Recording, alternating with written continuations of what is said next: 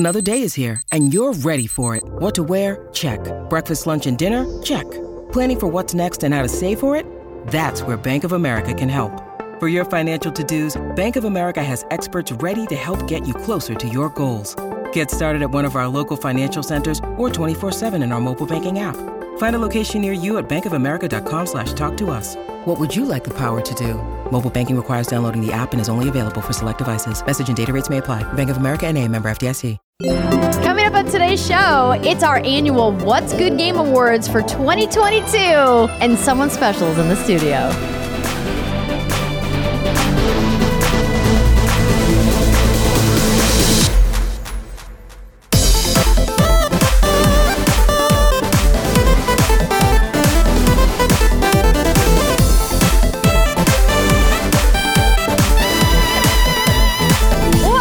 Everybody, and welcome to another episode of the What's Good Games podcast, your source for video game news, commentary, analysis, and funny stuff every Friday, except this week is a special week because we are getting ready to celebrate Christmas, and that means our annual What's Good Game Awards 2022. Oh, that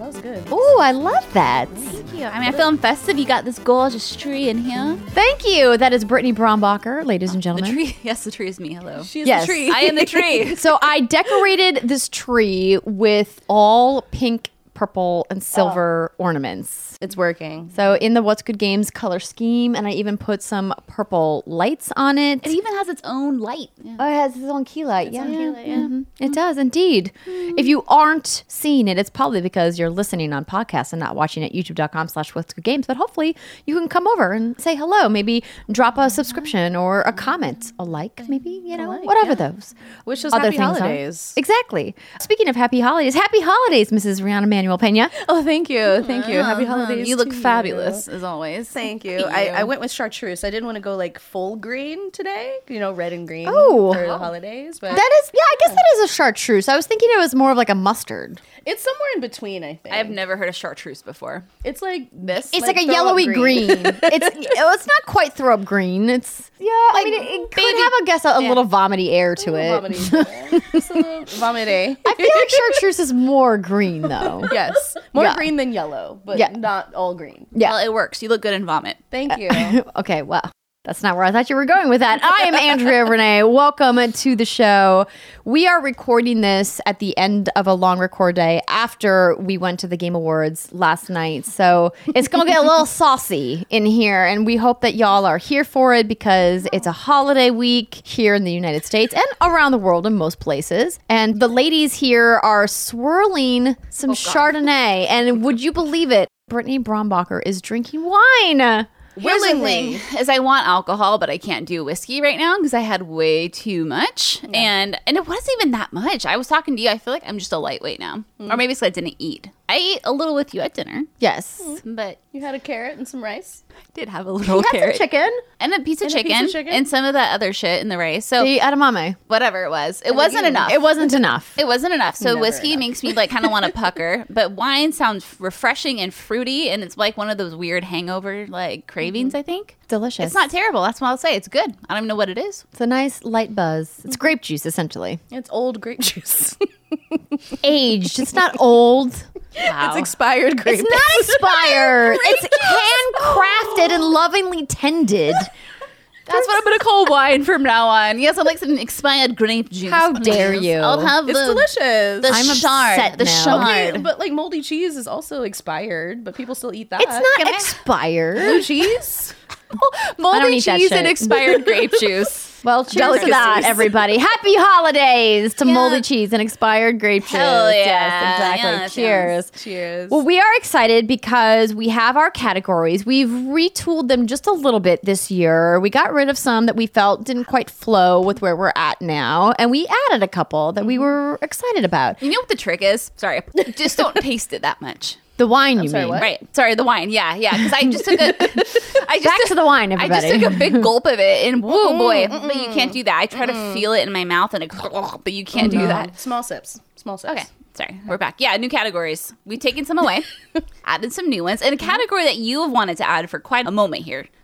Like Yes. the water cooler most viral category, which is Yes. something I think the Game Awards needs. I agree. Absolutely. 100%. I've been saying this whenever we give feedback to Jeff Keighley and his team. I keep stumping for trending game of the year. Yeah, that's a good category. Because I think there are games that kind of take our community by storm, but don't necessarily fit into other categories. And sometimes they do, because obviously, you know, there was some big ones, which we'll maybe talk about later. But other times there's not. Like, for example, when Among Us was the game that everybody was playing. You know, the game wasn't new, and they didn't particularly do anything innovative or different the year that it became popular. It just was there and it was fun. up. Exactly.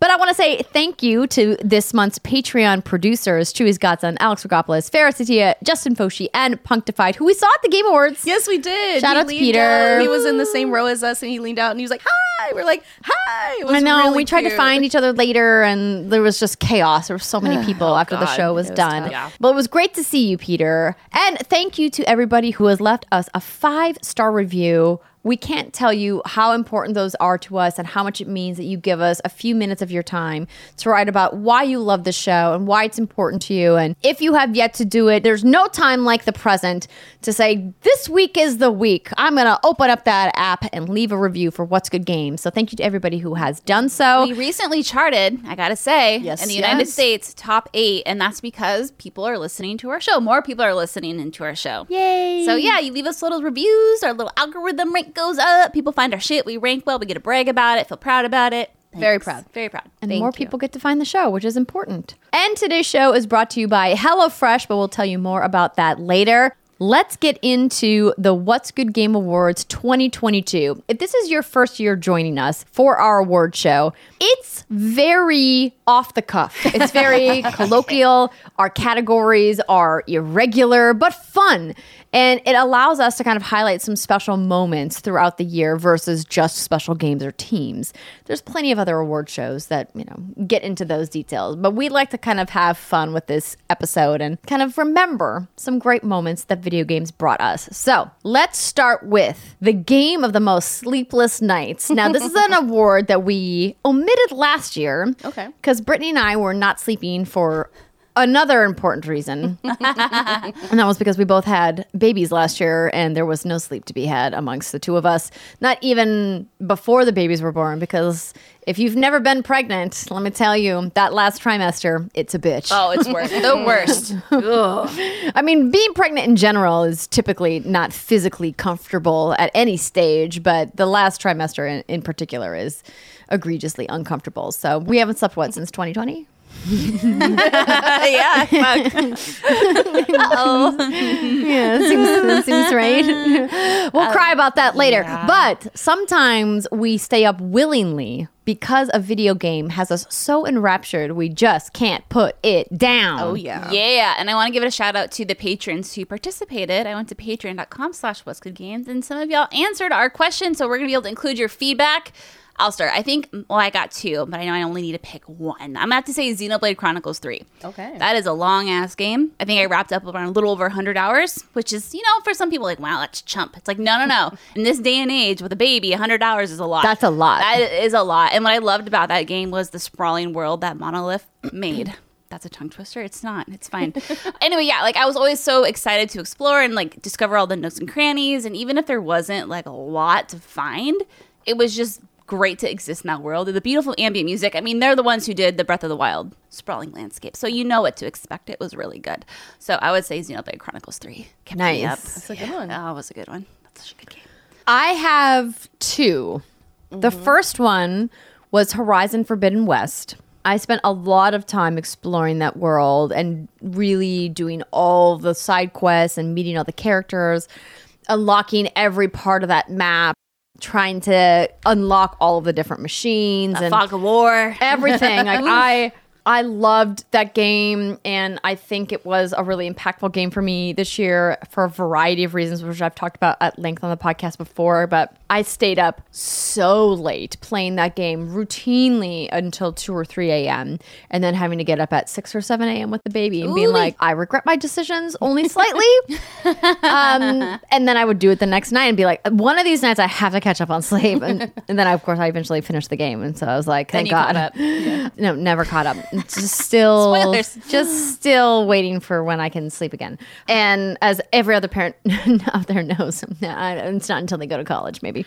So that's my first one. Loved that game. The second one, y'all know what it is. Oh, yeah. Mining in Disney Dreamlight Valley.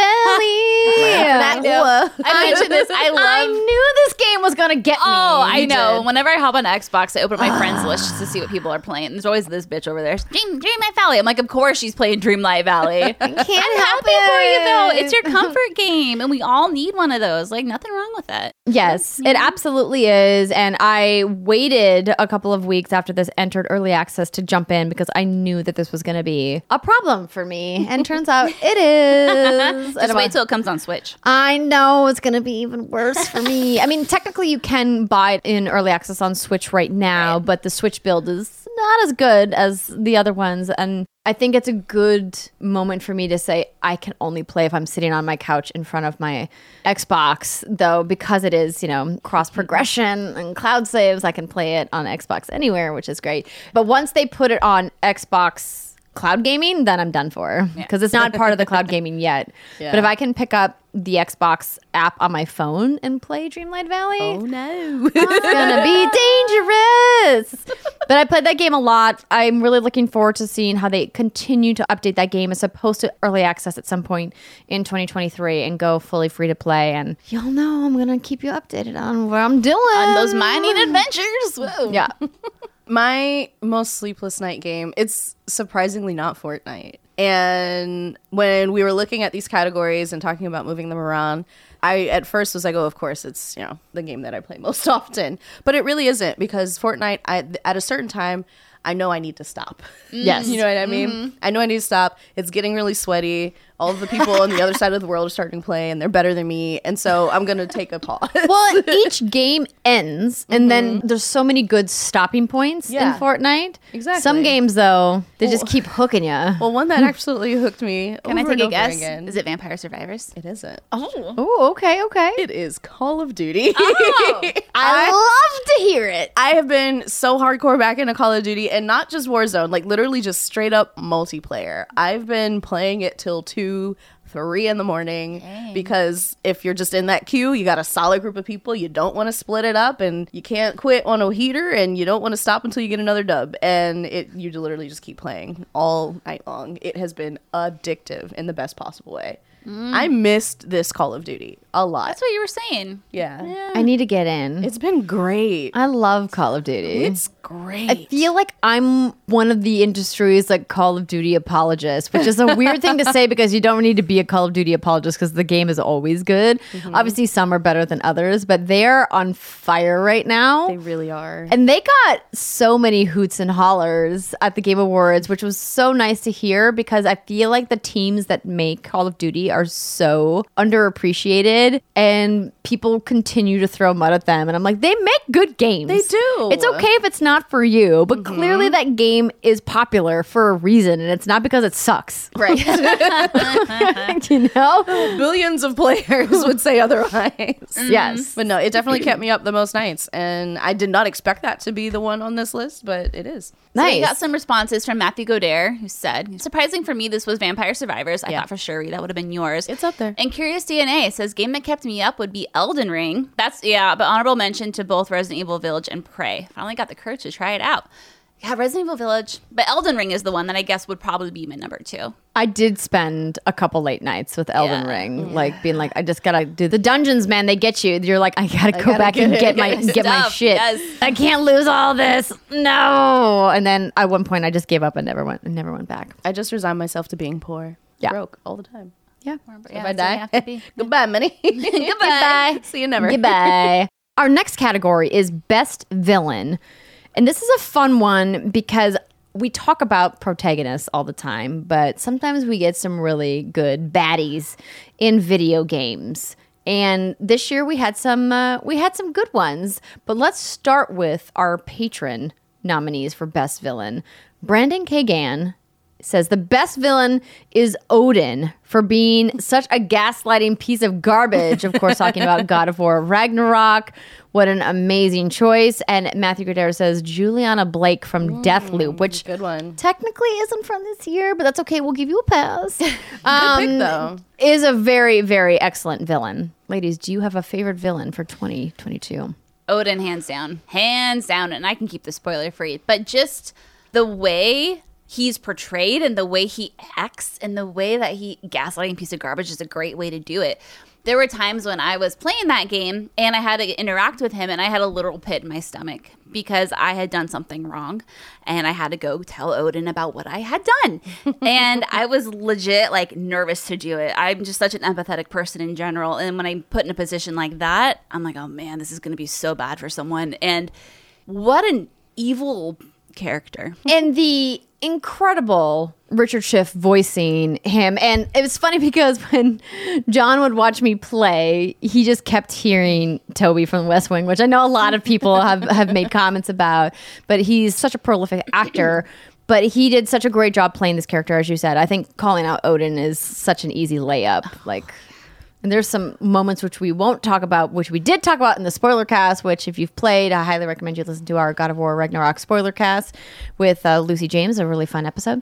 But yeah, Odin. Oh, yeah. My goodness. I have a bit of a controversial pick. So I won't get into spoilers because it would ruin this game for some people. But for those who have not played the Quarry, I'll say it's the Hacketts. I feel like that's generic enough. For people who have played the Quarry, you know which one I'm talking about. And it was really exciting because I didn't know who was the bad person. Do you know what I mean? Mm-hmm. And there were so many people who weren't good people, but I couldn't tell who was running the show, who's calling the shots until the end. And it kept me guessing. It was a really fun experience. And I didn't play, I watched. And the game is designed to have both the cinematic experience or a gameplay experience, depending on what your preference is. It was a little scary, so I let somebody else play it and watched him. But it was phenomenal. Really great acting, and I want to call out this particular actor, but I won't reveal their name because it would be spoilery, but they nailed it. It was really, really good, and it kept me guessing. It was super engaging, and I really hated almost all of them, but I didn't know who was the bad person. Ooh. So it was really fun. You're making me want to play. It's such a good game. It's such a good game. That's the teenage angsty one, right? It is. It's a callback to a lot of horror flicks. Yeah. And there's the different groups of people that you're following going through different scenes throughout the same evening, and you're making choices that impact who survives and who doesn't. And if you figure out who the bad person is, or if you miss it because everybody died too soon, you have a different story experience. It's a really, really cool game. So it's hard to say who it is. We won't. We're just going to move on because I feel like you're going to accidentally stumble into a spoiler. I feel like I did okay. You did great. The bad people in the Quarry. The next award is Best Fictional World. This is always a really fun one. And I feel like this year is particularly difficult to pick a single winner in. I have 5. Okay, well, maybe Brianna and I will just withhold ours, and Brittany can just talk about her 5 winners. Okay, come on, narrow it down. Go top 3. No, I can't. I'm just gonna run down them. Okay, first of all, I just want to say I so badly want to give this to Pokemon Scarlet and Violet. Oh no, but I can't, and that bums me out. Actually, it is 3, so I lied. Elden Ring, Immortality, because I thought those films I wish existed in the real world. Okay, yeah. And then last one is a game called Signalis, which I haven't really talked about a lot on this, but it's very much like a 2D Resident Evil, but it has this whole like lore and setting kind of in the future, and there's all these little like robot helper people. Here's the thing, is I'm playing Signalis. I love it, but I'm kind of confused by the story, so I can't like actually recap it accurately, so don't at me. All I know is that if you like Resident Evil, you need to play this game. Okay. It's really good. Elden Ring, I think, probably would be my top pick, though. If I had to pick just one. There's something about being dropped into that world and just go. It's brutal, but once you kind of get that sense of exploration and how to successfully navigate it, you find some weird stuff in that game, and that's what I love about it. I absolutely am picking Elden Ring as well. It's this living, dynamic world that feels so weird and wild, and the team did such an incredible job with the artistic direction and level design. to really obviously encourage exploration, which is like the whole basis for the gameplay of this experience that is Elden Ring. But I love how different so many of the areas feel. Yeah. And as you moved in between worlds, like a lot of them just felt like so larger than life in a lot of ways. And I really appreciated the immersion that you felt when you were moving through the different parts of the lands between. Yeah, and you know it's a good world when you're wondering to yourself, who the fuck came up with this? I mean, Miyazaki-san. There you go. Absolutely. Absolutely. My pick is, again, maybe a little out there, but it's actually Escape Academy. And Oh, I love this pick. Well, here's why. Obviously, I love escape rooms. We've talked about it on the show before, and Andrea and I have played together, and it's been wonderful. I've beat the game. I need to beat the DLC.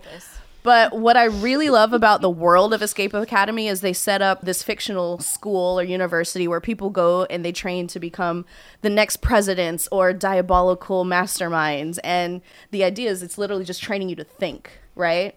And I love the idea of going to a school to learn how to think good. Brain school. Like brain school, big brain school. And everything you see is a puzzle. It's literally like every moment is straight out of Uncharted or National Treasure, where there's like, there's hidden signals in the walls and you got to press a button or like pull a book out from the bookshelf. And then there's a secret world behind it. And I just love thinking that that could be real somewhere at some school.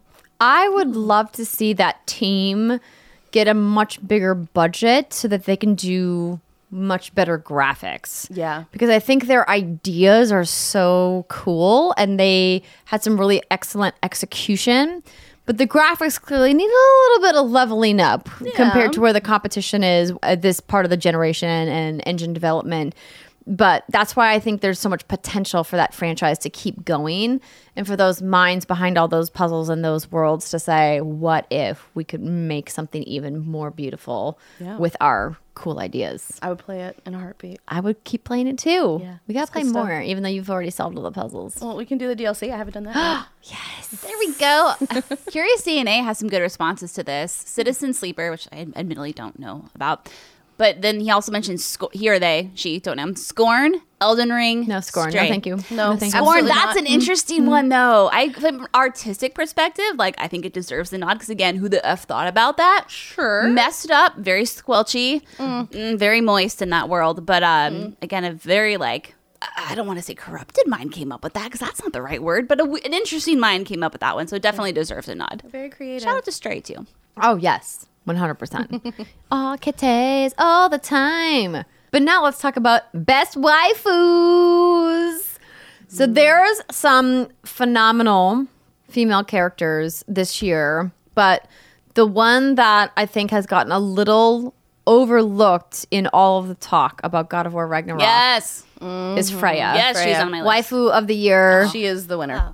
Like, honestly. That's her. An incredible character, and shout out to Danielle Bassetti who voiced her. And I admit, in the beginning of Ragnarok, I was a little skeptical of how they were going to portray Freya as a character, but she had some incredibly powerful monologues that were so masterfully written, and then of course masterfully voiced by Danielle. And I just love her as a character, both as a powerful queen, as a fighter, as a warrior, as a vulnerable mother, as a friend, as a mentor. Like, such a diverse set of character arcs that she had that she's definitely my waifu of That's 2022. what I said to you in my little notes I took. There's something about a woman who can soothe you with her words and the tone of her voice, but then strangle you with her thighs.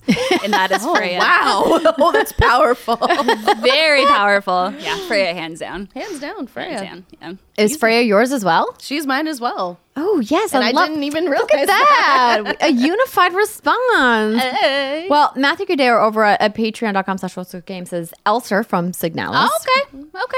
as waifu. And then Josh Hyde said Elaine in Return to Monkey Island. I've not played that yet. Classic. yet either. Elaine. Shout out to you. So many waifus, not enough time. Exactly. But husbandos, of course. Brittany, how are you going to pick? I'm like, Do you also have a list of five? I have a list Is of it two. longer? No, I have a list of two. Okay. The first one is going to be Claude Von Regan from Fire Emblem Warriors 3 Hopes, and he is returning from Fire Emblem 3 Houses, which came out like, 2018, 2019? It doesn't matter. What I loved about 3 Hopes, the second one, the most latest one, the Dynasty Warriors-esque one, it's confusing, is It was a retelling of the story from Three Houses in an alternate universe. And what was so great about that is you got to see these characters in a new light and have them in some new challenging positions. And we got to see a very vulnerable side of Claude that we didn't get to see in the other game. He was challenged by his peers, and like the way he handled that criticism to me, I'm like, boing, great, love you. The other one has to be Zach Fair from Crisis Core Final Fantasy VII Reunion. He kind of starts off with like this puppy dog, like Labrador energy, which is just like, it's cute, it's adorable. But then watching him grow and just kind of become a man, if you will, I'm like, oh, okay, sir. Hello. For reasons I can't really talk about because I can't really spoil that game, even though it came out forever ago and it's just a remaster. It's all good. So I would say Claude and Zach are my two husbandos. Ask me next year. Oh, when I can talk about you won't be so able to pick because you not only do you have two Yakuza games, but you've got Resident Evil and Final Fantasy. Like you're gonna be in a husbando in all my farming games. Like you're gonna be in like a tornado of husbandos Covered in hot dogs. It's gonna be great. Oh, that gif.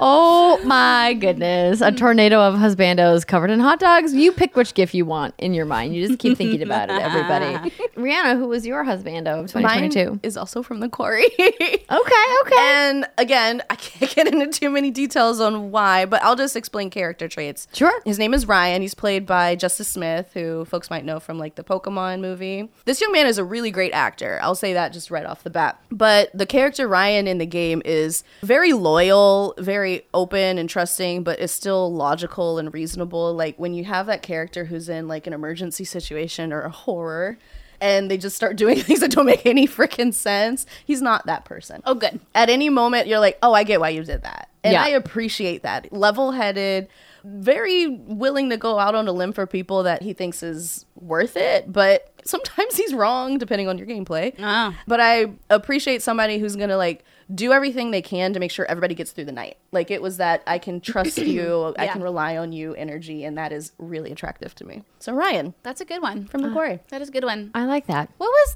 the guy that Aloy flirted with a lot? Or I mean flirted. I don't Oh, think it but was. he got a new boo though. No, not him. Varl? No, not Varl. Varl. Varl got a new I have boo. like Varl? No, I'm not thinking of Varl. I know who Varl is. That's not who I'm thinking of. The guy with the beard, the other guy, I'll Google it. Are you thinking? No, well, you could choose to flirt with him or not. Yeah. I'm guessing you chose to flirt with him. Oh yeah. I love that sexual tension. Come on, Aloy, get it. You know what I mean? See, I was busy. I was thinking, yeah, the king of the not Sun him. Kingdom, who I didn't like I him. was thinking of, but Nah, he was too weird. He was too like, hey, like, nah, dog, you're trying too hard. he was too Too thirsty thirsty. about it. Too thirsty. Yeah. There was another guy, but either way.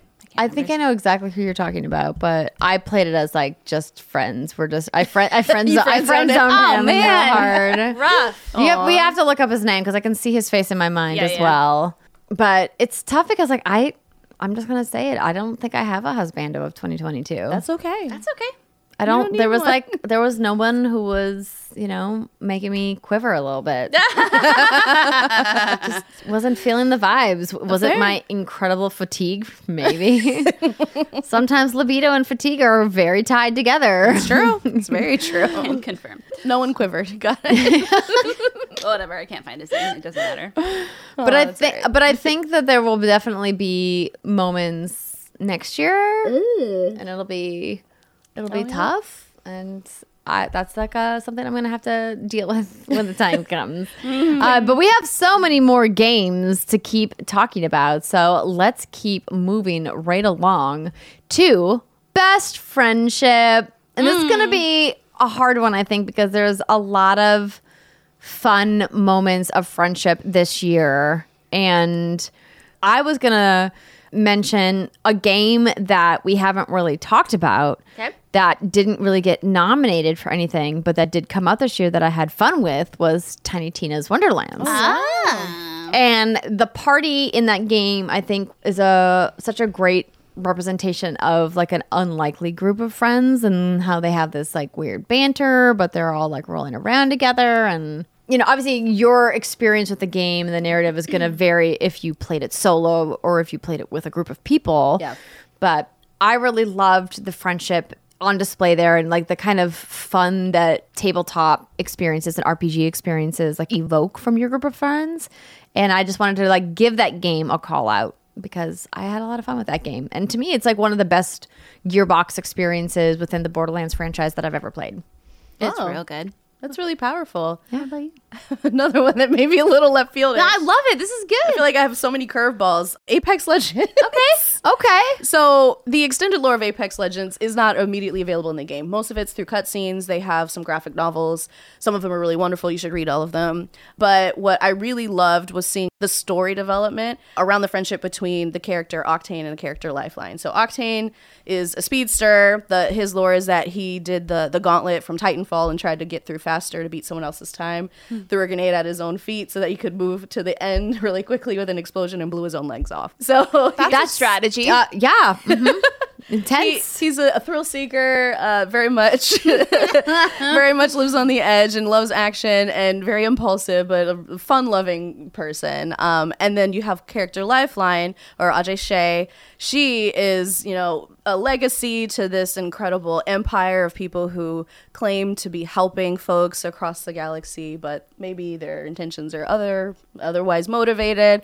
But she truly wants to help people, so she comes into the battlefield as a healer. She wants to make sure everybody gets back on their feet when they're knocked down. Like, she's very supportive, very, again, that strong, stable, get us through the night energy. Yeah. But the two of them are actually friends, and they both come from powerful parents who are maybe a little bit nefarious, and their paths have crossed, and they've helped each other kind of foil their parents' organizations on multiple occasions. So we got a video of one of these moments, and it was just so beautiful to see them both coming together. And Octavius, he ends up in the hospital, and Ajay's there treating people, and she's like, "Why are you here?" He's like, I was actually doing some bad stuff, don't tell my dad." And she helps bust him out on the condition that he helps her steal some stuff that would foil a plot that her parents are supportive of.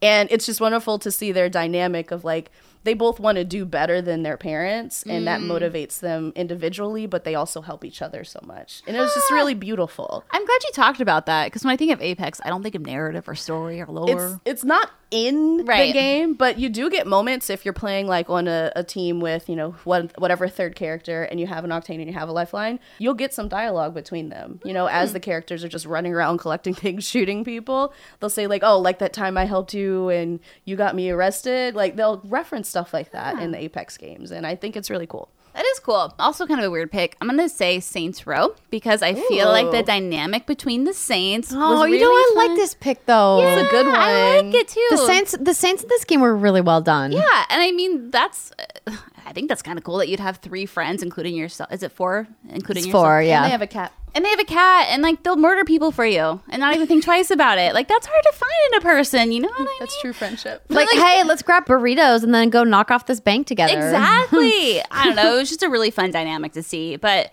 my real pick is Kratos and Mimir, because Of course, besties. Yeah, they're besties, and just the relationship those two have. And Mimir is always talking to Kratos straight. He doesn't sugarcoat anything. And I think obviously that's what you want from a friend, but more so that you can talk to a god of war that way and have him respect your opinion. I'm like, okay, that's good. And he acts as a mediator between Atreus and Kratos when there really is a lot of tension built. And so, I don't know. I'd like a head to attach to the back of my butt and walk around. Andrea, if anything ever happens to you, girl. You're gonna attach me to your butt? Sure. Oh, yeah. There are worse places to be. Thank you. You're welcome. Best musical moment. I want to call out our Patreon responses first because I love them so much. Matthew Gudair says every moment of Trombone Champ. And Forgot about that game. I dabbled in Trombone Champ, and that game is just too hilarious for me to take seriously. So Trombone Champ, for people who are unfamiliar, is essentially a rhythm and music game in the vein of a Guitar Hero or Rock Band. But instead of going like down an alley, it's like side scrolling. But you play with keys on a keyboard, and you essentially have to slide between notes on a trombone. And some of the songs are egregiously difficult, and it's hilarious because you're basically just playing out of tune trombones. It's like I want to try this. And it's like really it's funny. you can't not laugh at how stupid it sounds. That's a good pick. So I love that call out. Andrew Cotton says Creep from Life is Strange 2 Colors, which again is not from 2022, it's from last year, but that's okay. We still got to give you the shout out because Life is Strange is great. Yeah. But I love that. You're right that like that moment was chef's kiss. Curious DNA says it has to go to the Barnacle Goose Experiment. I have not heard of this game. Because I didn't really expect that game to have anything more than some annoying sounds. And I don't know what the Barnacle Goose Experiment is. Okay. Like that's something I've literally never heard of before.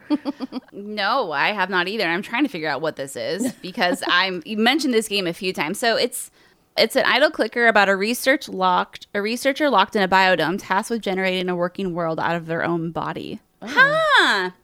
Okay. Well, that sounds very interesting. Yay for innovation. I have two real quick. The first one has, again, Saints Row. There's a mission where you have to steal something off of a yacht. And you steal the thing, and then the yacht starts to blow up, and then DMX's Party Up starts playing. Yes. And it's like the perfect timing for it. So like that was really fun. And then for reasons I can't really go into, I would say Blood on the Snow and God of War. The best musical moment for me was one that I actually uploaded online. It was in Gotham Knights when you are in a prison scene with doing a mission for Harley Quinn, and you essentially have to chase this key that she's attached to a balloon, and because Harley being Harley, you get into this like prison yard, and there's this giant brawl happening between the guards and the prisoners, both of which you are not on either side of, and it's this punk rock cover of Livin' La Vida Loca. What? Oh wow. And it's so good, and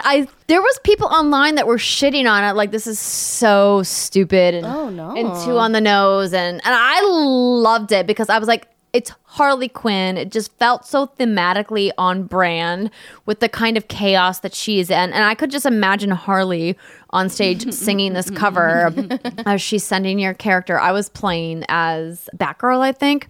And just going on this chase after this freaking balloon. And you have to take out, like, there's like, I think 50 different NPCs that you have to fight before it triggers the end of the sequence. And it was just such a fun moment of many moments in that game that I think were underlooked because that game, I think, didn't get received as well as I feel a lot of us were hoping it was going to. And it had flaws. Like this is not the show for me to go into all the flaws that Gotham Knights had, but there were some really fun moments in that game. I don't really think I have a pick in this one. Nothing from the Quarry. No, surprisingly. The music is great, and I did love this game. But no, nothing stood out to me in memory.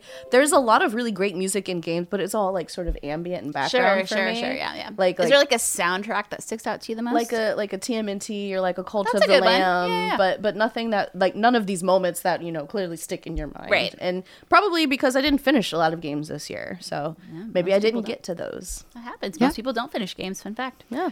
Our next category is Best Costume. And this one's obviously very subjective, and it's tough because there was a lot of great costumes across many different games. But our patrons, Brenda K. Gon, says Horizon Forbidden West, which I love. Thank you for the call out. That's not a real answer, Brandon. I'm just going to call you out because I'm going to look up the name of the specific set of armor that I loved from Horizon. But do either of you ladies have a costume that you wore in a game that you were like, this is the one? Oh, yeah. Okay. Number one, real quick again, shout out to Saints Row. Tons of awesome customization options in that game. I had my girl walking around in all leather with these like hot red heels. It was great.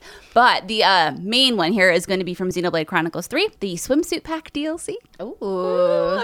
Packages. Swimsuits. Girl, packages and titties for days. All across the characters. But, I mean, honestly, it was pretty fun to have them in that. And that's one of the only real costumes I ever messed around with. But it was very distracting when you're having, like, these pivotal narrative moments when, like, and that's an emotional game, but they're all wearing their bikinis. You're like, okay, like, I can get behind it. Like, I'll join that. Silly. Yeah, that's a great game.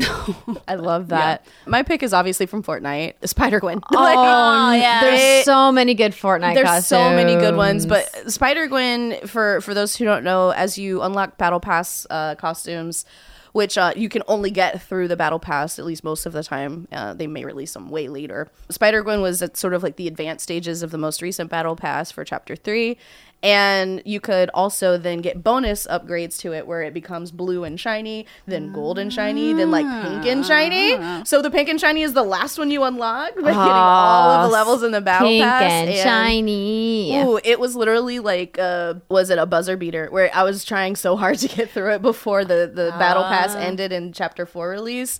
And I just barely made it. You to the did end. it. I remember you talking about this, and I was like, I don't know why you're so obsessed with getting this done, but like, good on you for chasing your dreams. It was important to me. But no, it's very cute, and I'm glad I have it forever now. And thank you, Fortnite, for feeding me many, many useless goals to keep achieving. Okay, so I found the exact armor set that I loved from Horizon Forbidden West. So one of my favorite things about this game was how detailed each of the different new tribes looked. They all had very specific face paints and different colors. And the armor set that I really loved was the Tanakh the Dragoon, because it had this crazy headpiece. And I think when we think about Horizon, so much of the art of that game is underappreciated because it's all really unique, and so much of armor sets feels like it's just recycled, and it's like, oh, here's another piece of like boob armor that just has a different color on it. And I thought that they gave each of those tribes such a unique, specific look based off what that tribe was proficient at in the world of Horizon. And so I just wanted to call out that. And if you guys haven't played Horizon yet, it's so Is that good. it right there? That's it. Yeah, that's like the... And you can I never get the unlocked armor that, dyes, and I was chasing a lot of the armor dyes to like change the looks. And I really loved how the team this time around took that customization to the next level and really made it fantastic. I mean, there was some really fantastic armor in God of War as well. But Quick shout out to the starting outfit for the prisoner class in Elden Ring, where you're literally just naked with a no, that's not. No, that. There's no originality in being naked. It's hilarious. You have a giant thing on your head. You just run around in your drawers. There was some really cool armor. in Elden Ring. It was funny. Oh my god, I forgot about that. Is that the one with the little loincloth? Okay, that's right. Yeah. Prisoner. Oh yeah. Okay, shout out to comedy. Before we continue with our What's Good Game Awards, we want to take a quick break to hear this wonderful message from our sponsor.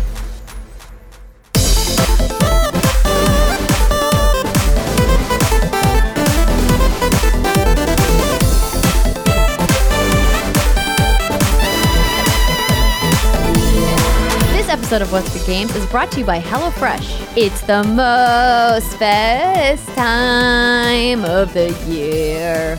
Okay, I should probably not sing anymore, but I do want to remind you that HelloFresh is here to help you make the most of every moment during the most wonderful time and festive time of the year, which is right now. Happy holidays, everybody. From hosting dinners to your busy weeknight events, you can count on HelloFresh to deliver fresh ingredients and seasonal recipes, because 'tis the season for saving money wherever we can, right? We gotta have money for gifts for folks, and HelloFresh is cheaper than the grocery store and 25% less expensive than takeout. So you can use those savings for holiday gifts or, treat yourself. Holiday Fresh can also help you eat better, and all of the holiday temptations are going to be a thing of the past. Well, maybe not completely a thing of the past, a cookie here or there, but it sure helps when you've got meals ready to go, just waiting to be cooked in your fridge. Are you short on time? Well, good news. HelloFresh's quick and easy options, like their 20-minute meals and easy cleanup dishes, are big on flavor and easy on effort. And these time-saving solutions mean more time with friends and family around the holidays. Plus, quality is HelloFresh's priority. Ingredients travel from the farm to you in less than 7 days, so you know that they are fresh. We've talked about HelloFresh a lot on the podcast, and I love that I've got a delicious cheese fondue board just waiting for me to plate when I'm done with the podcast. And I have so many of my favorite recipes, like the crispy chicken with carrots and prosciutto, plus the couscous. I just basically order everything from HelloFresh that has couscous in it because I'm obsessed with couscous. If you guys have never had it before, it's delicious.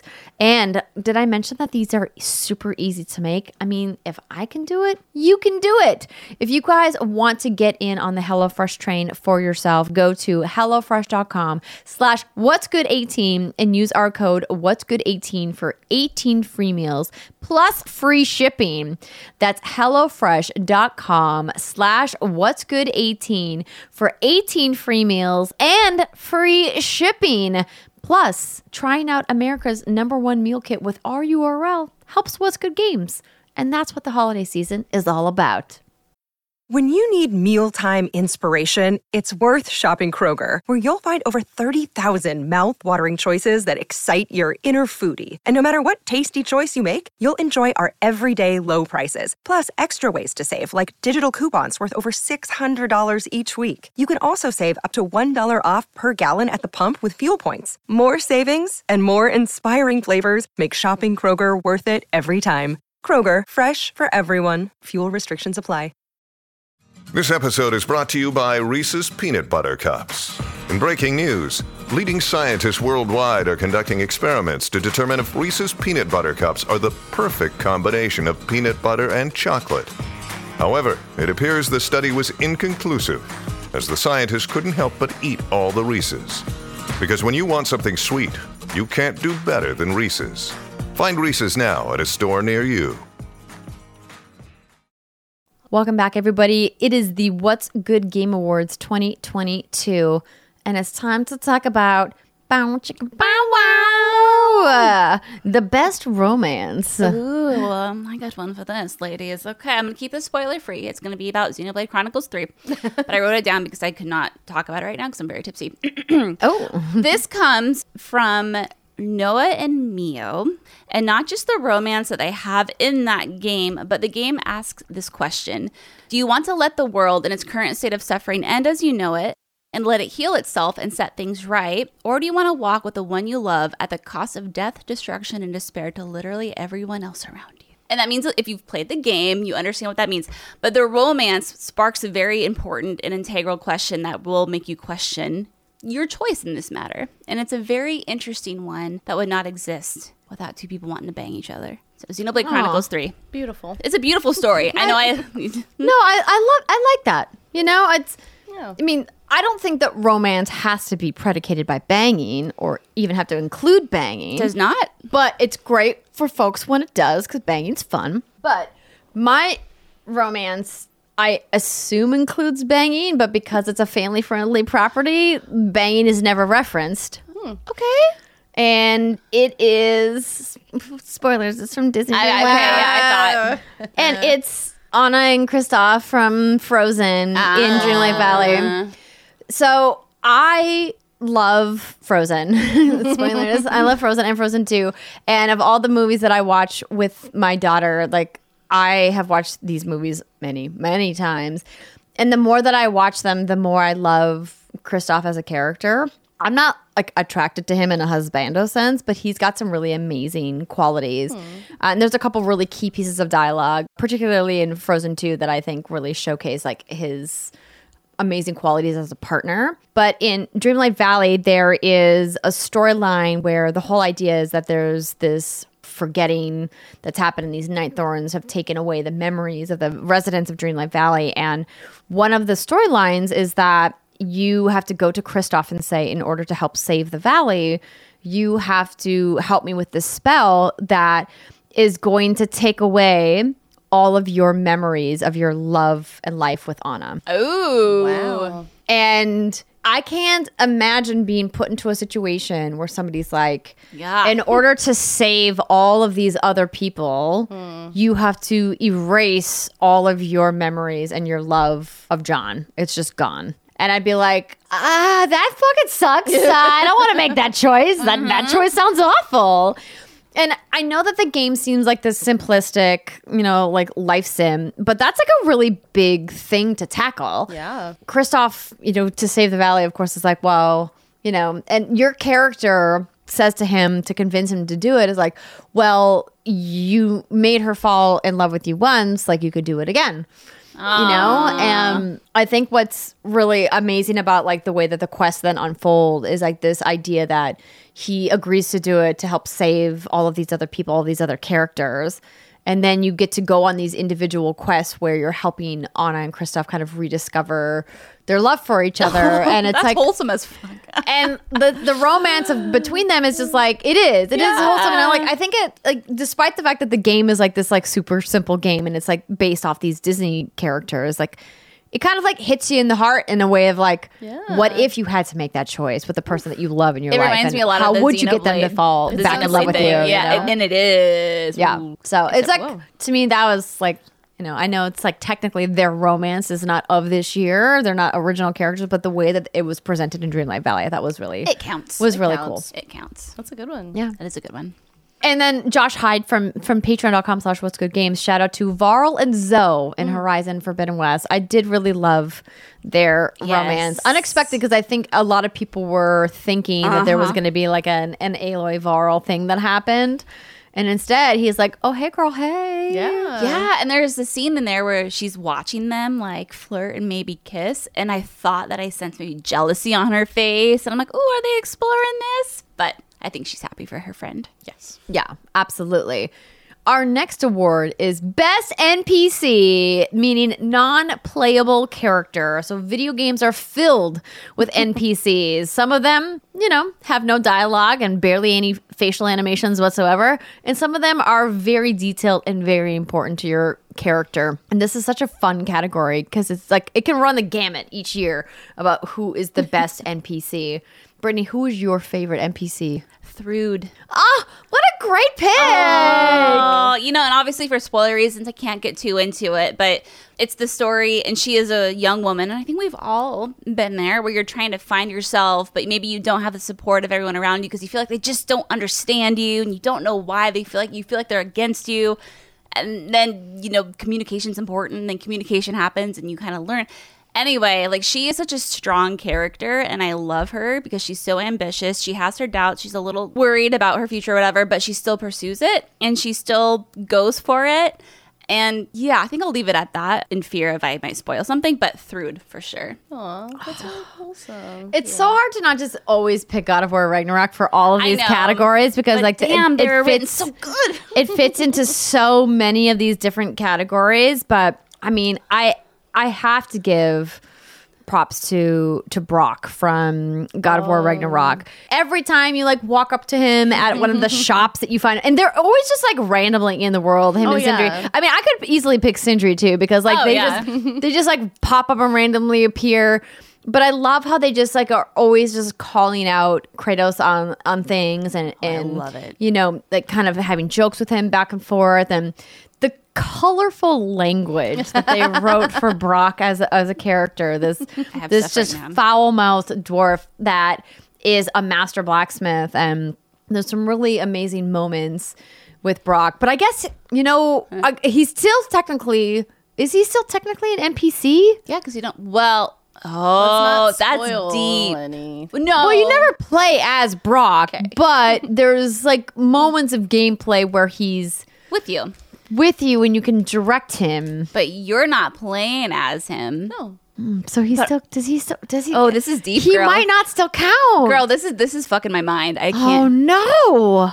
I'm going to say, You are- for the sake of this conversation, it counts. I want to give Brock a shout out. He is hilarious. Deserves a shout out. Yeah, Yeah. and he has that sense of humor that I love, and like you said, the colorful language he uses. Oh my god, it's And it's so not good. just that it's obscene and foul. It's just that it's truly original in ways that like I've never heard anybody curse in this way. At one point, Brock calls someone a quote prize-winning taint stain with a capital stank. I wrote that down because I thought it was really funny. Just like very who funny. wrote that? The Someone very dialogue. smart. It's very yeah. original. Just, Yeah, it's just wild. brings a levity to the world, and it's great. yes, Yes. It is. phenomenal character. Who was a random NPC that you just liked running into? I wouldn't say I ran into them. And I don't even know if this technically counts, but I'm going to say the announcer in Halo. Of course that counts. Because like when he goes like kill-tacular, like that shit gets me going. And I swear to you, there are some days when I contemplate going back into Halo multiplayer where I'm like, I honestly just want him to say like sticky. You know what I mean? That's how I feel about Shaxx in the Crucible and Very Destiny. similar energy. Yeah. Yes. Yeah. So you never see this So it's just the creature or voice. the person. It's literally just the voice. So I don't know if they even count as a fully Yeah, fledged because character. Shaxx is at least somebody you can go You walk up to. and he gives you quests and things. But yeah, the announcer in Halo is just the first thing I thought of, because like every time he celebrates you doing something amazing, it really Juices just you. stays It's with like, you. ooh. Literally. You should download that as like a ringtone. Or a Oh my text god, I would if notification. it was just like Kilimanjaro. Anytime somebody calls me, I would lose it. That's got to exist on I'm the sure internet. there's a soundboard out there for me. Yeah, But yeah, that's my 100%. pick. Halo, Halo Gosh. announcer. So many good NPCs this year. But we have to talk about, this is a new category that we've added for 2022 because I just think that there's so many unique call outs that we could be doing. Welcome to the fray for most brutal boss fight. And this is a fun one, particularly this year, because there's so many different directions we could go. I mean, we could make this category just about Elden Ring, which we're not going to do, but like there's easy to do. there's so many that we could only pick if it was just for Elden Ring. But Curious DNA over at patreon.com/what'sgoodgames, of course, has got to go to Elden Ring. But it's not really an achievement in my book, is that it has made me quit the game before completing it, even if I probably was on the last fight.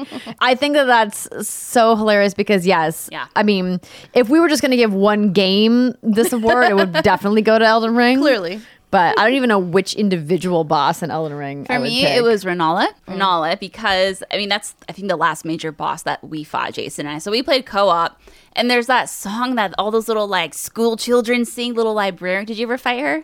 Oh, you think I got that far? No. I think you fought. I fought quite a few bosses. I think you fought bosses that I haven't. I think that's the beauty and way you can play that game, right? Yeah. But no, there's this 2-part, and it's this one, you're in this library, and they're singing this creepy song that like I still think about like on a daily basis because it's so catchy, and then it reminds me of that sang by a bunch of kids on the ground. That's really weird. That game's so messed up, you know.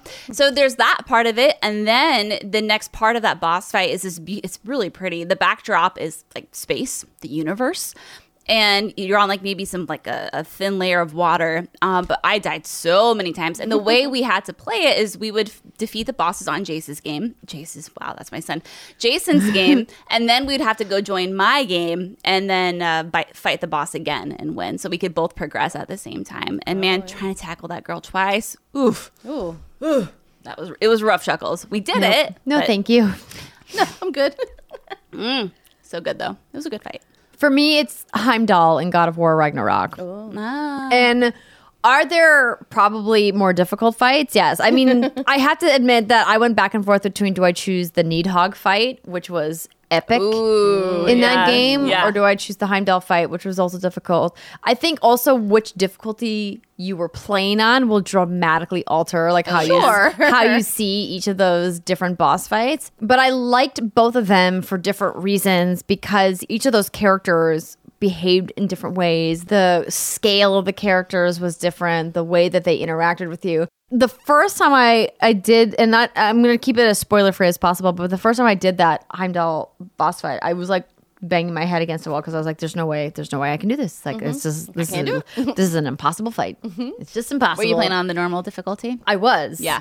And then I, slowly was like, okay, there's clearly a way to beat this. I just have to slow down and start analyzing and figuring out what am I doing wrong? Because clearly I'm just moving too fast, which is, if you've actually done the boss fight, is kind of a LOL that's irony pretty moment. good, yeah. And so I'm like, how do I figure this out? And I love a game that makes you stop and think. And that's why I think, obviously Elden Ring is, to me, like the overall game winner for this, but I can't just pick a singular boss moment from that game. So many of the amazing boss fights that we saw both in Elden Ring and God of War this year, just they use interesting mechanics to tell the player, hey, you need to use what's in your arsenal in order to fight this. And I think the big difference between both of those games is that how you played the game is really going to matter how you approach the boss fight.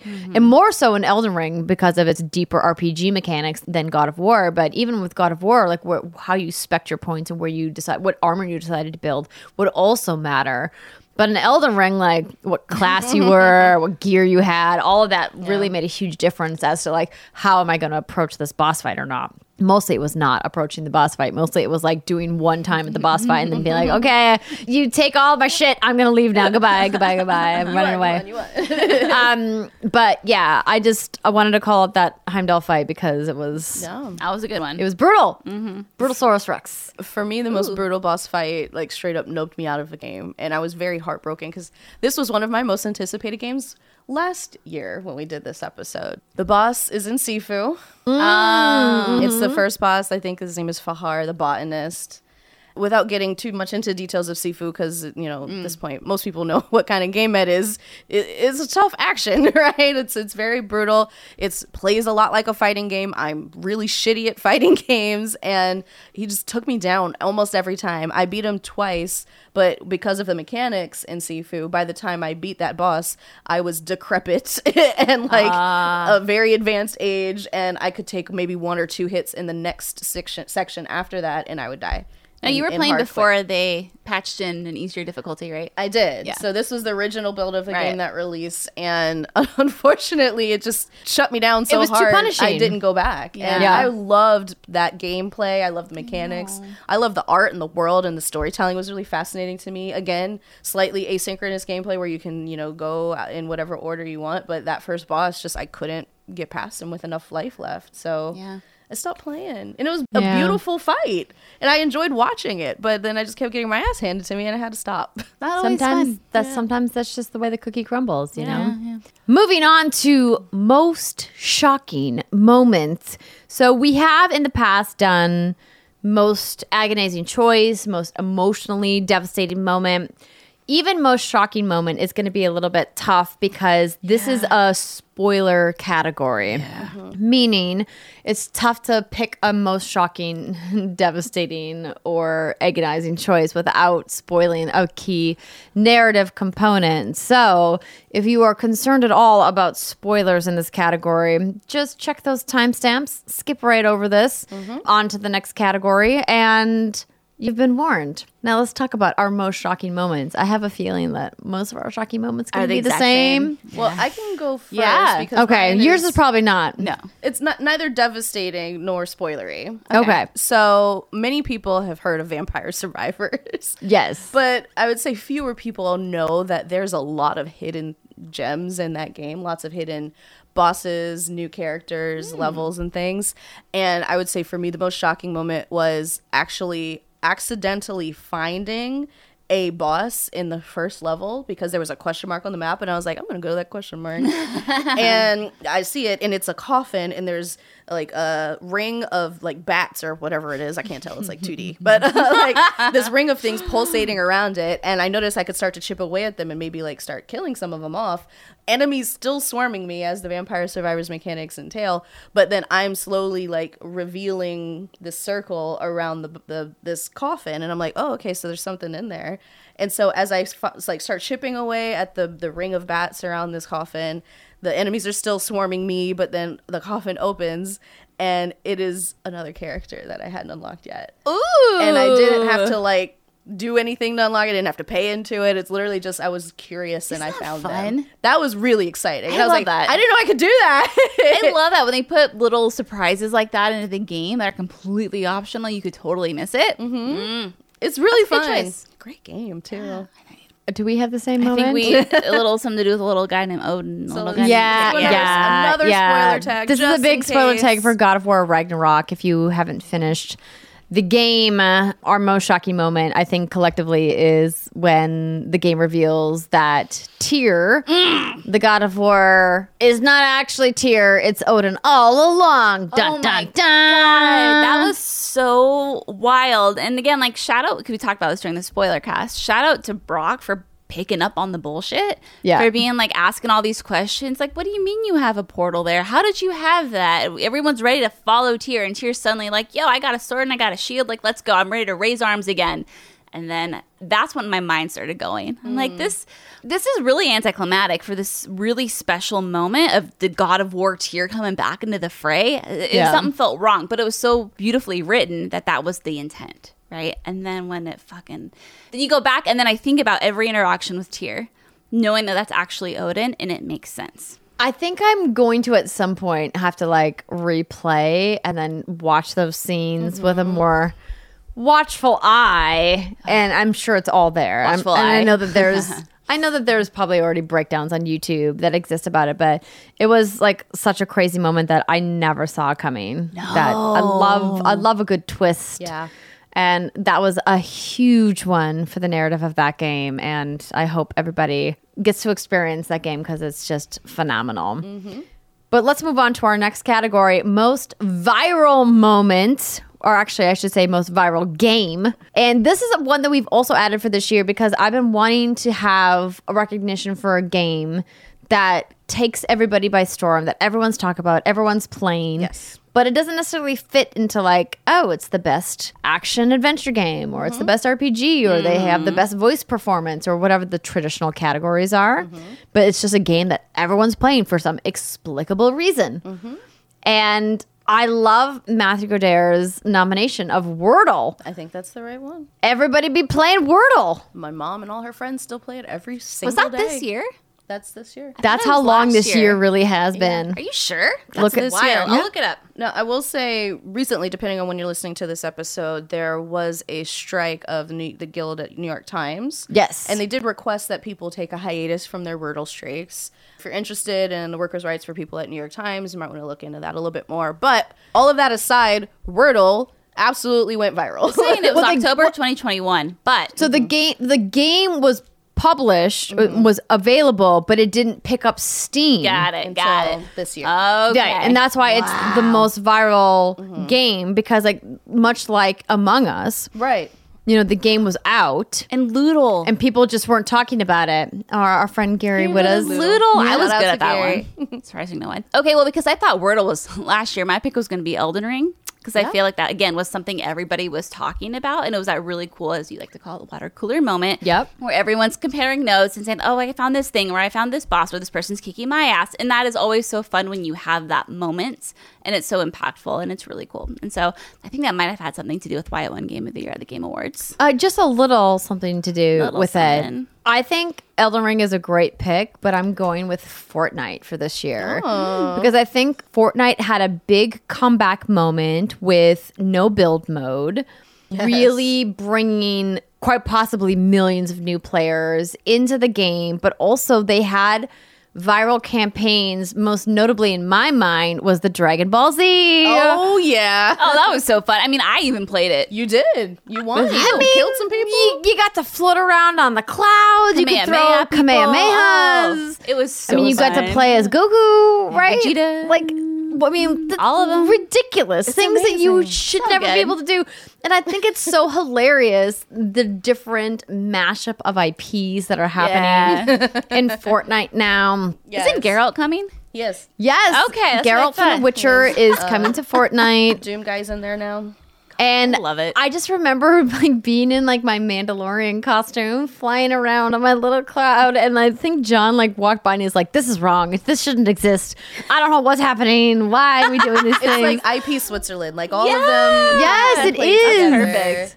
I really especially love it. I'm so glad you mentioned it, Andrea. Like the intent and the thought and the actual execution of all of these different IP integrations with the Fortnite team at Epic. Like they literally have a redeploy mechanic that you could just make anything in the game where you fly up and you get to like sail back down to another spot to move quicker across the map. But they decided to make that the Nimbus Cloud. And it's like there's just so many thoughtful things that they do to bring these IP into the gameplay that already exists that you're already familiar with. And it's just done so well. Like it's seamless. That's why they're so goddamn popular They're and good. pretty good at making this game. Oh man, that was fun. We don't need to pump up Donald Mustard anymore than he's they're already been they're pumped losing up. so much money. They're killing it. And I'm really looking forward to the way they're going to keep innovating that game into next year. It's just the idea that they could have been like a flash in the pan kind of game, like taking advantage of this hot battle royale genre. they could have died off quickly. You know, like we've seen a lot of people rise and fall in the battle royale genre, and Fortnite continues to dominate because the team at Epic that they've built is doing great work, not only to bring in these awesome IPs that I think people are attracted to, but also just like the gameplay continues to be fun, and they keep innovating and keep bringing reasons for people to come back and keep spending money. Stop, please stop. I can't keep buying every dance that you put out, but I love them all. It's just, it's too good. But we want to keep moving on. We have just a couple more categories to talk about. And these two are fun ones, arguably the best ones. Yeah. Games that surprised you. So I love this category because it reminds us that sometimes we walk into a year with games that are our most anticipated, which we have a whole episode dedicated to next week. And then there's games that you didn't see coming that you're like, damn, this game was so good and I never thought that I would like Or this you never game. thought it was for you. Yes. Yes. Absolutely. Hades won. Elden Ring. I mean, yes, absolutely.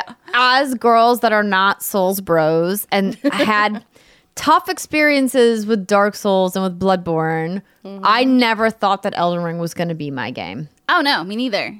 Oh, but that's all we played for the longest time, Jason and I. Every night we put the kid down, we grab a little bite to eat, and on our couches we sat and we explored Elden Ring, and we had so much fun.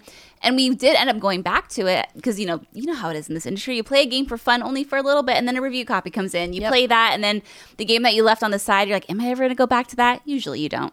But we actually did go back, and I still think about that game, and I still think about that wonder and sense of exploration that I got while playing it. And while I think there are some mechanics of that game that can be fixed, like your co-op, I don't know why you make it so dang annoying to group up with people, because people want to play it co-op. Yeah, the multiplayer in that game is legitimately broken. It's so stupid. Yeah, but my God, once you actually get in, it is fun. And I never thought, I think I'm like 45 hours into Elden Ring, and I never thought that would be for me. But it is, and I love it, and I want to go back to it. But, Final Fantasy calls, Crisis Core calls. There's a lot There's calling. a lot calling me. So that's probably my number one. I do need to give a shout out to Signalis again, because that is like, I just can't stop raving about it. 2D Resident Evil. It has the survival horror elements. It has the inventory management. It has that top-down kind of like tank controls that I know probably turn a lot of people off, but for me, it gets me all hot and bothered. And has that interesting new universe that you only learn about by playing and discovering and reading lore and reading little notes scattered around. So good. I don't know where this game came from, but it popped up in my inbox from a lovely PR person. And they're like, hey, we know you like Resident Evil. You might like this. Yeah. You were right. Spoilers, you pegged me. I think for me, most surprising game is Vampire Survivors. Yeah. And not necessarily like I didn't think I would like the game. I didn't think I would have like 100 hours in it at this point. Wait, 100 hours? I'm at 80 something. Okay. And it's definitely going to be more over the break. So I love it. Yeah, it's one of those games where each round is a maximum 30 minutes, so I know exactly how much time I can spend playing each round. If I can get there, most of the time I don't. But it's very simple and surprisingly deep. And there is very minimal control. It is incredibly accessible and approachable. You're literally just steering and choosing upgrades. That's all you do. You don't button mash, you don't fight, there's no timing. Like, you're literally just moving around and choosing an upgrade. And somehow they managed to make that so incredibly intricate and like a very high skill level ceiling that I can play it for 80 hours and still be discovering new things. It's great. Ooh, I need to Great play game. that, but I'm scared to play it. It's addictive. Because I know, that's what I'm saying. But I'm telling you, 30 minutes and it makes you stop. Like, you cannot continue further.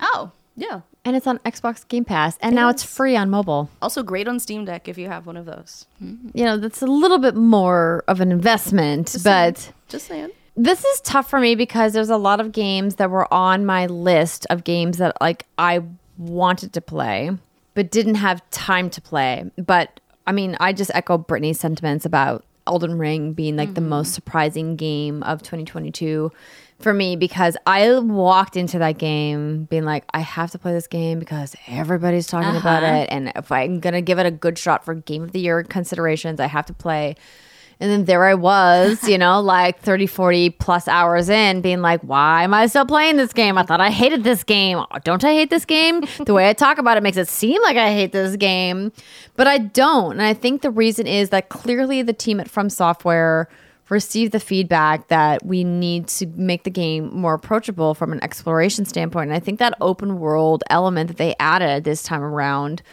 instead of more instances, because obviously parts of the Dark Souls games was more exploratory, but it wasn't in the same way, obviously, that Elden Ring was.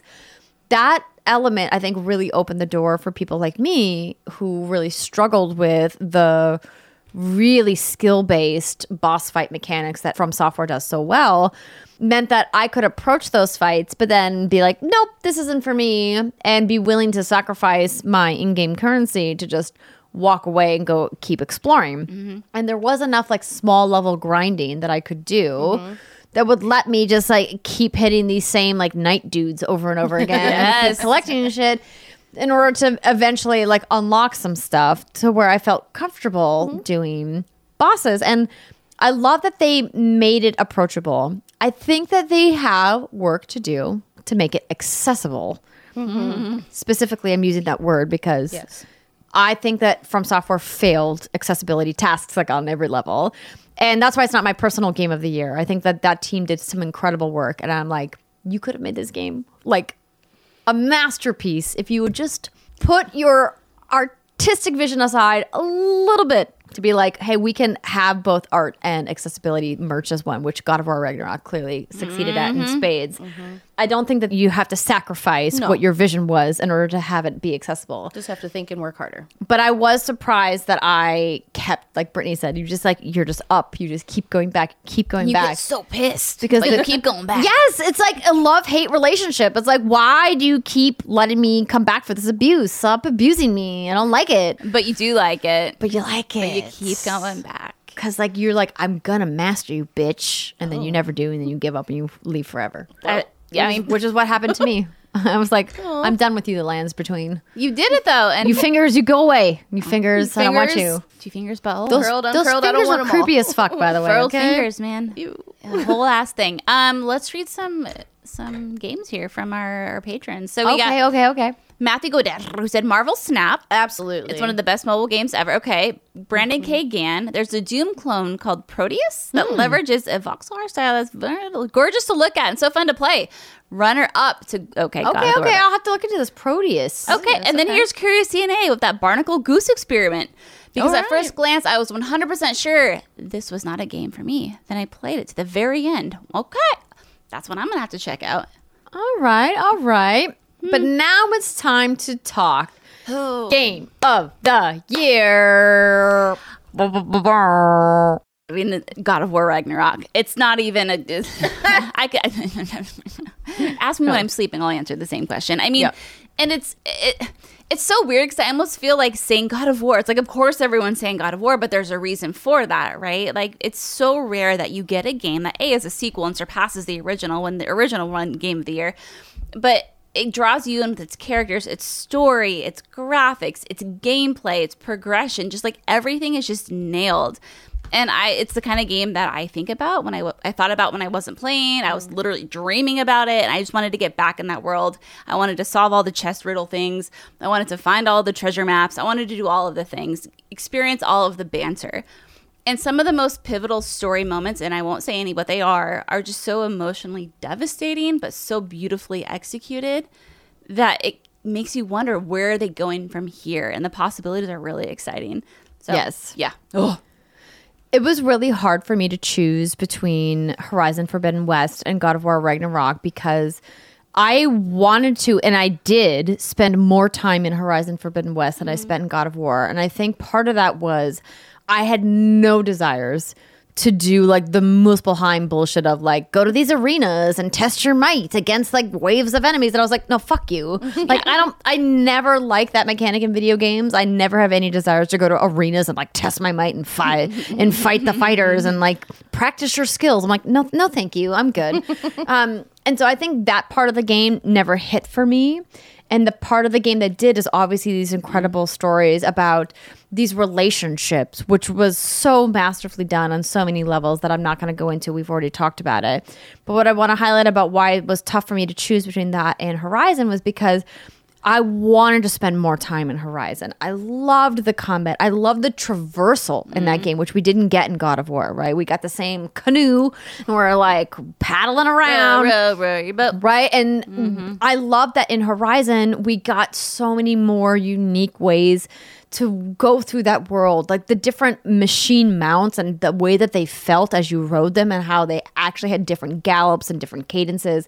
And then, of course, when flight was unlocked, being able to fly through the world or even just run through the world as Aloy was so unique. And then the different side quests that made me care about these characters and just...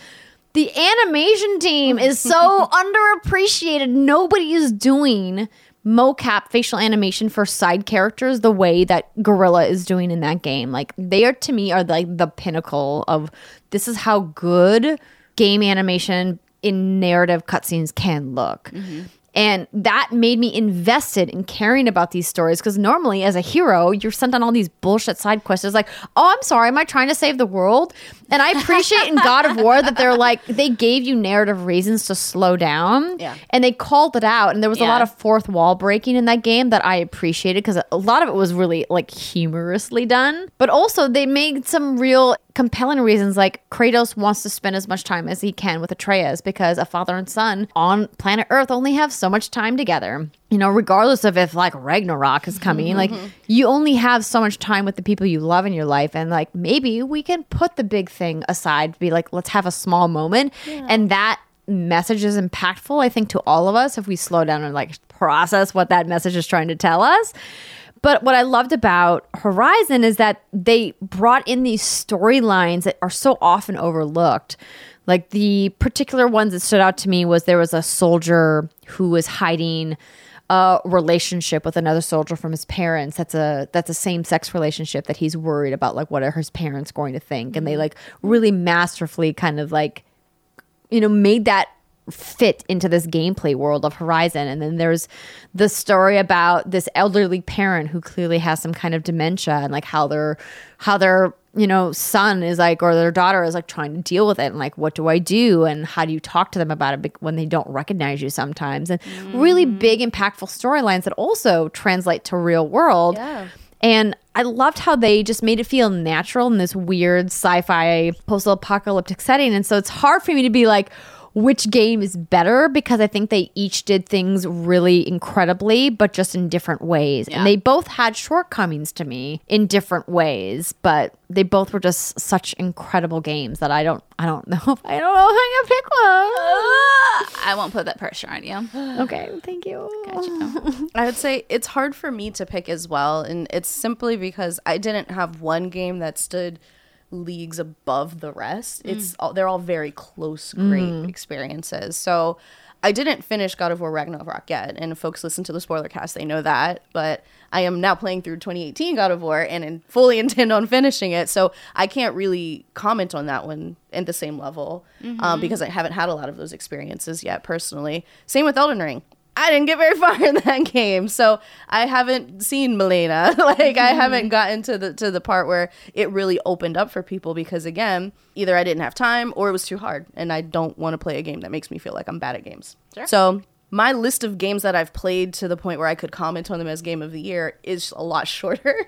I wouldn't say it's shorter. It doesn't include a lot of the big games. You've played a lot of really cool games. I have. It's just a different list, which is amazing that video games has so many releases that you could play literally 25 up to like 100 games that we didn't play just because there's that many games that come out in any given year. So many. Absolutely. And I could give shout outs to something like Adesta, Memories Between. I could give a shout out to something like Cult of the Lamb. And like they're all phenomenal games. Cult of the Lamb, I think, was one of those games that got like woefully overlooked at the awards. In a lot of like Game of the Year lists and awards. Yeah. Absolutely. That was so good though. And I've already talked about Vampire Survivors, but what surprised me when I really sat and thought about it, because I've been thinking about this for a couple weeks now, is that my Game of the Year I didn't play, and it's The Quarry.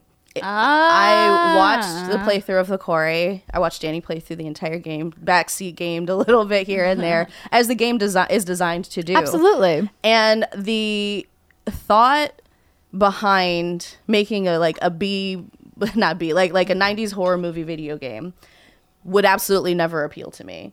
And I loved every moment of it. I love that, like a lot of these games in the, the Man of Medan sort of universe, you have many different paths, many different the Dark Pictures outcomes. anthology. Dark Pictures Yeah. anthology. Like Until Dawn was a really great moment for people to say, like, oh, you could do that in a game and like have weird uncanny mouths on really good 3D capture. And yeah, they did it again. The teeth look great, but Shout out to Teeth. shout out to good teeth are hard. They are hard, but the characters were incredibly compelling, super, super intriguing. They developed different personalities based on what you did in the game. Some people's version of Ryan was way different from mine, and I love Ryan. Some people don't. And there's just so much writing in the game that you can discover. The replayability is almost infinite.